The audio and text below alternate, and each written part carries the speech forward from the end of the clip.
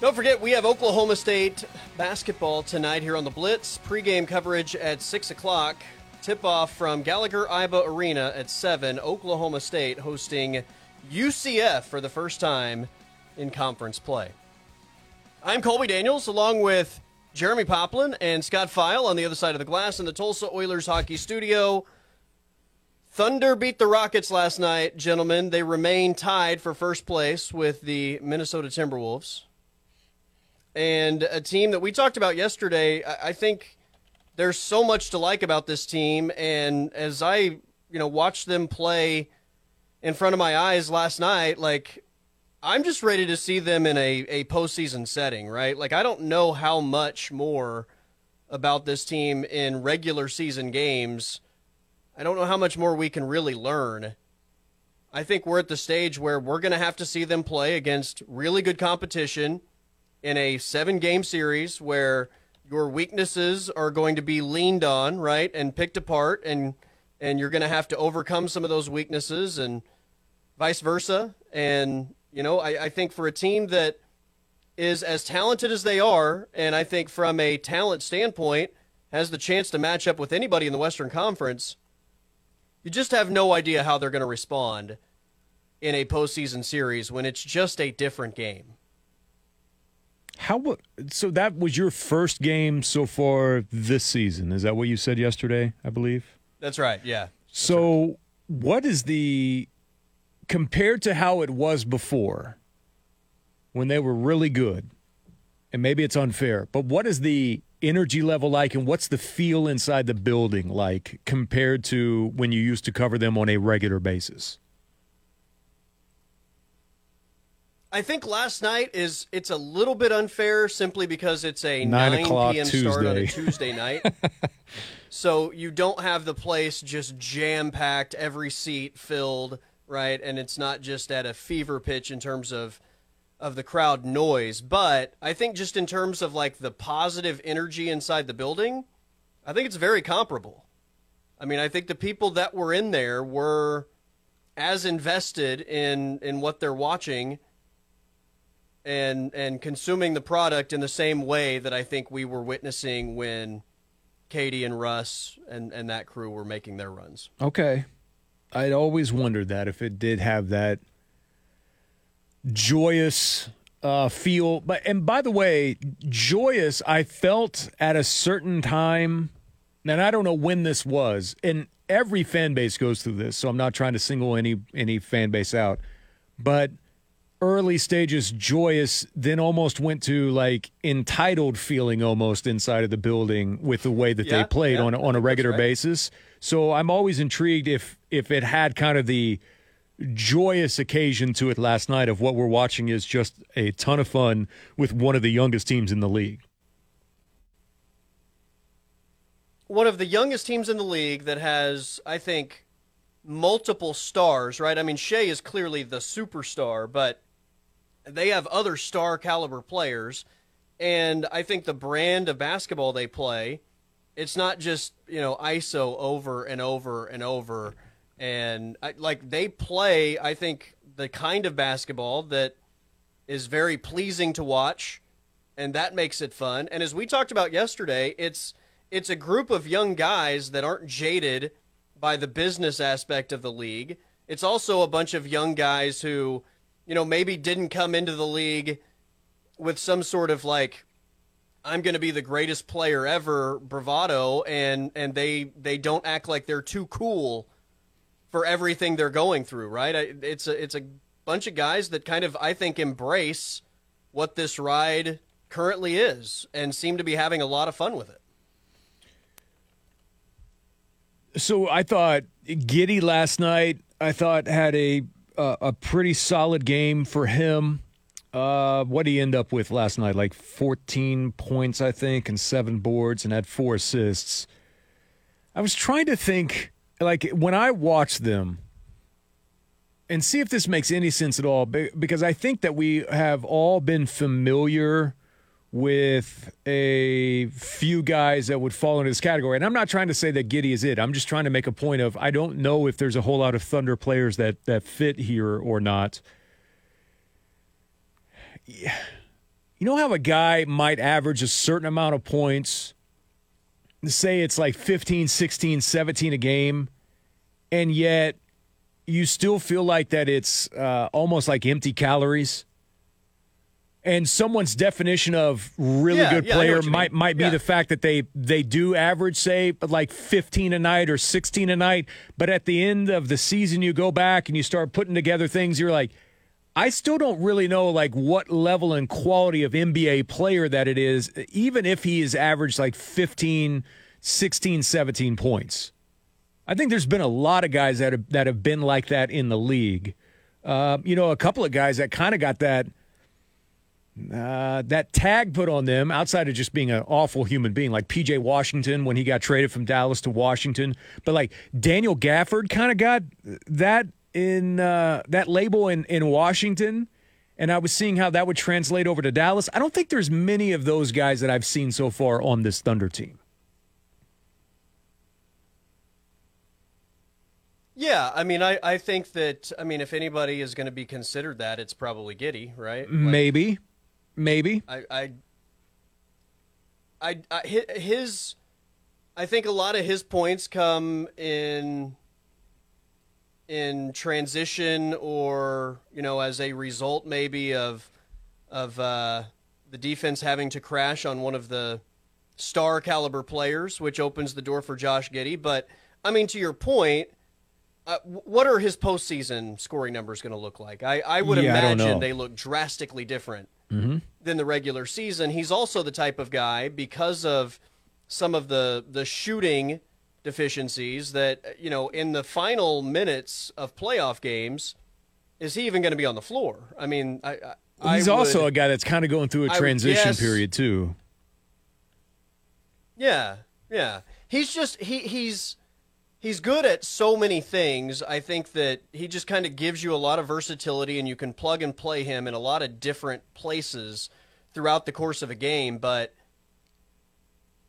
I don't know that he would be maybe considered part of the core must-have building blocks. I'm with you on that. I do think, though, that right now in the transition period, because of the moves that they made, plus two, I mean, if I kind of had hanging over me what was hanging over Oklahoma City that not a lot of people talked about after it initially came out, mainly because the organization did their homework and said, we're standing by this guy, with the accusations that were thrown out or lack of people that were willing to help on the investigation, maybe in another part of the country. That's just a lot to hang over someone's head.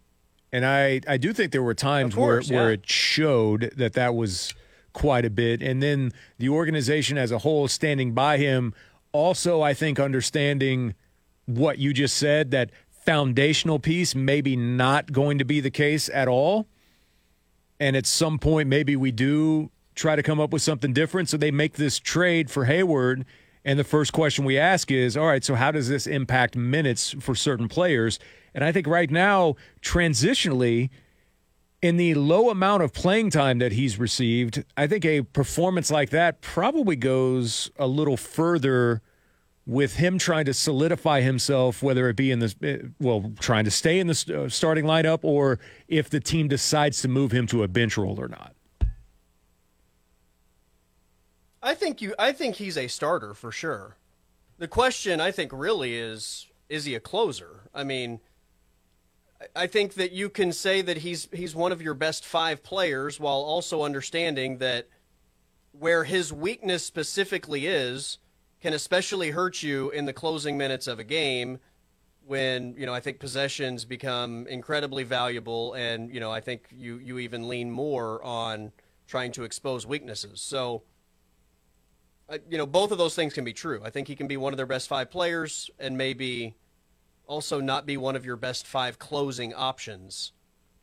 But, matchups will obviously go a long way in terms of deciding if he's that guy or not. But, yeah, I mean, he's kind of a guy that is going to, I think he's going to make a lot of other players better because of his ability to pass the ball and see the court, and his size, and, the kind of matchup problem he can be.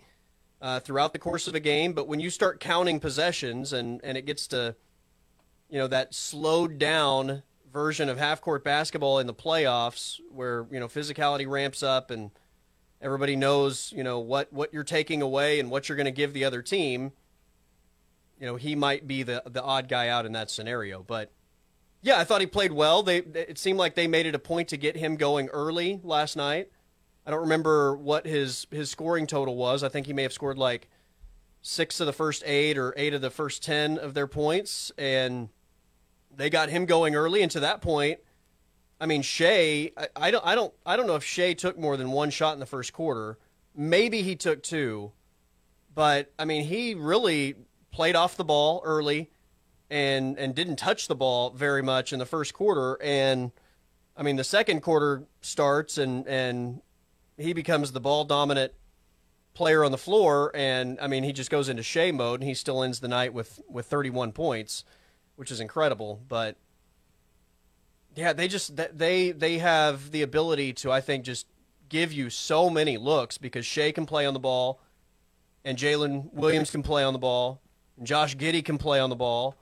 And just what those guys all offer both on the ball and off the ball is pretty incredible. 43rd game this season of 30 or more for Shea.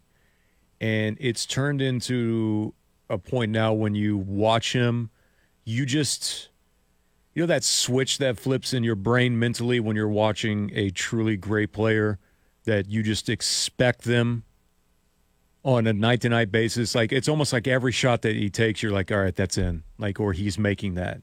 I mean, he made one from the corner from the baseline that was just an unbelievable shot.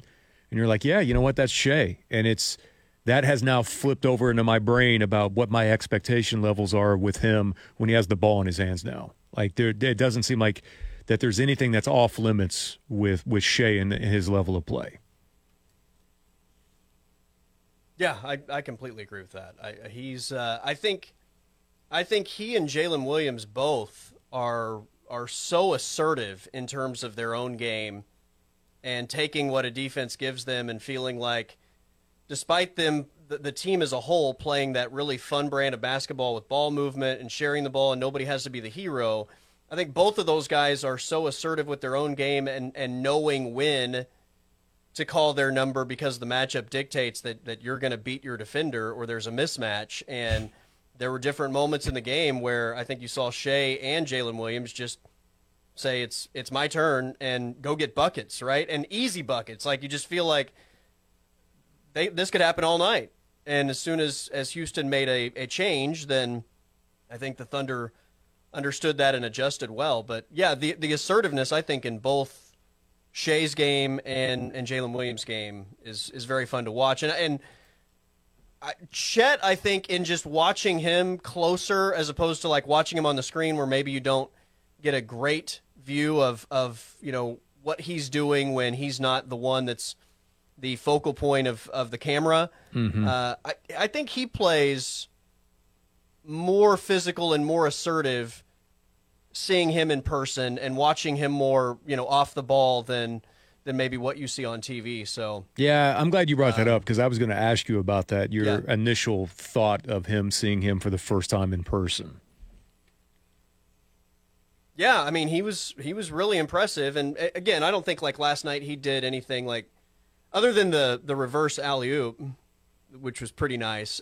He didn't do anything that just like, it's not like he scored 40 or did anything like that necessarily. But yeah, it was just all the little things over the course of the game in watching him and just kind of like observing how aggressive he was with his length and his height and all of that. Yeah, he's definitely, I think, more assertive and definitely a little bit more physical than I would have guessed, having not seen him, up close and personal outside of just the television broadcasts. Hey, we had a Jeff Green sighting last night too, huh? How about that? Jeff Green is 37 now. I legit didn't realize that Jeff Green was on the Rockets, and I was like, who is Green? Yeah. This guy looks old. Yes.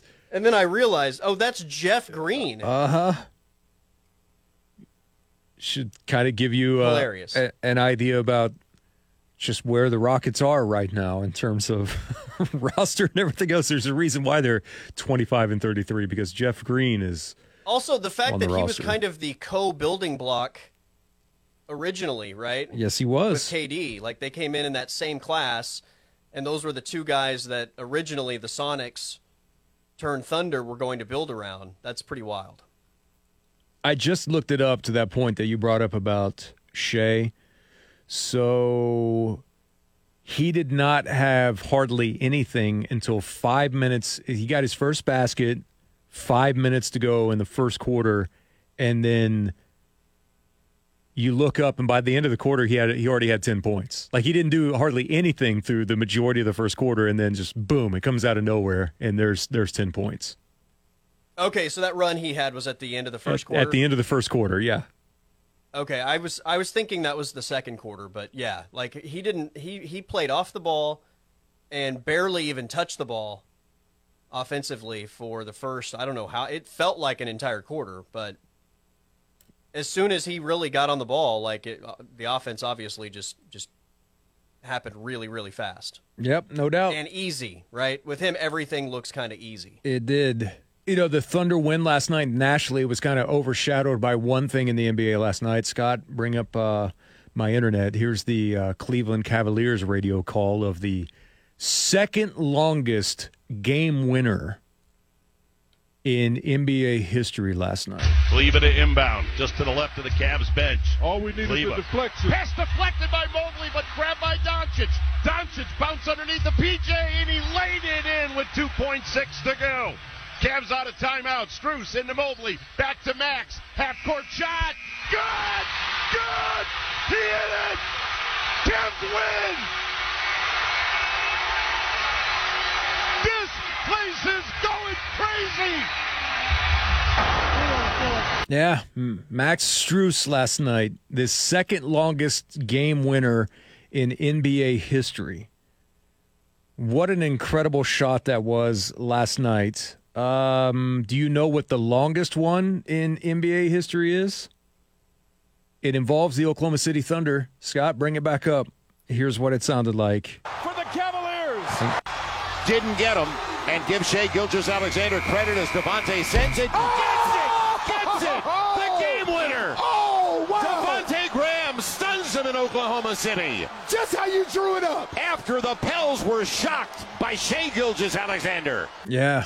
That was, I'm trying to remember what year that was where Devontae Graham hits that one that is, I'm trying to remember, like 60-something plus feet for the game winner there in Oklahoma City. Hey, and if you're ever wondering what happened to old Fox Sports Southwest voice, Joel Myers, there you go. He is calling games for the Pelicans there in New Orleans on Bally's. So there is that. Maybe the funniest moment of the game was during a timeout. Our friends at News 9 in OKC and their chief meteorologist David Payne appear on the Jumbotron, and he is giving the weather update, right? And he immediately says, like, major drop in temperatures, and the entire arena just starts raining down boos after the words, major drop in temperatures, which would just kind of like was hilarious, right? Everybody's like loved this nice weather we've been having, and in the middle of a Thunder game, we get a weather update with the temperature dropping, to which nobody was happy. So how cold was it when you came out last night? It was unpleasant, to say the least. Oh boy, was it! I mean, the fact that it's like 30, I don't know what it was. I think it was like 38 degrees, but the wind is blowing like 38 miles an hour. I mean, I had to hold on to my hat walking to the car. It was shocking when it moved through here. The amount of noise that it created. Yeah. Scott, you heard it when it moved through. Oh, yeah. I mean, it was like quiet, and the next sudden, everything, like the entire house, I think, creaked at one time with a massive wall of wind that hit it. I'm like, good Lord, they weren't lying when that thing moved through. And, of course, the dogs got to go out after that. I thought it was raining at one point. I did, too. It was so loud. It was so loud that I opened the door just to take a peek to make sure that that wasn't rain that was involved with it. Yeah, that was just debris, like just the tiny particles of dirt and dust and rock and everything that the wind was carrying. Don't even get me started on that. I spent all Sunday afternoon picking up sticks and just winter debris out of the yard. Yep. And what happens when I walk out this morning? Boom! More stupid debris. I'm to the point where I want to chop down every tree that's in my yard. I am done with it. I want to be done with all trees. No, I'm done. Pine cones, everything. Like, let's just get rid of them all. To stop picking up acorns, man. The acorns. If you want, by the way, if anyone's looking for acorns, I got like 2,000 pounds of acorns that are available for you right now. You know what? I'll even offer my services to come help shovel them up out of the yard if you, whatever you were going to do with them. I don't know. That's on you. They're just everywhere. take them out of the yard, please. Well, that's the NBA experience from last night. There you go. All right, we've got to take a timeout. Are we being graced by Chris Plank's We presence? are. The Plankster will be joining us next. Or is that later? No, that'll be joining us next here on the Blitz. All right, Chris Plank talking OU softball coming up next right here on the Blitz 1170 and streaming on the Blitz 1170 app.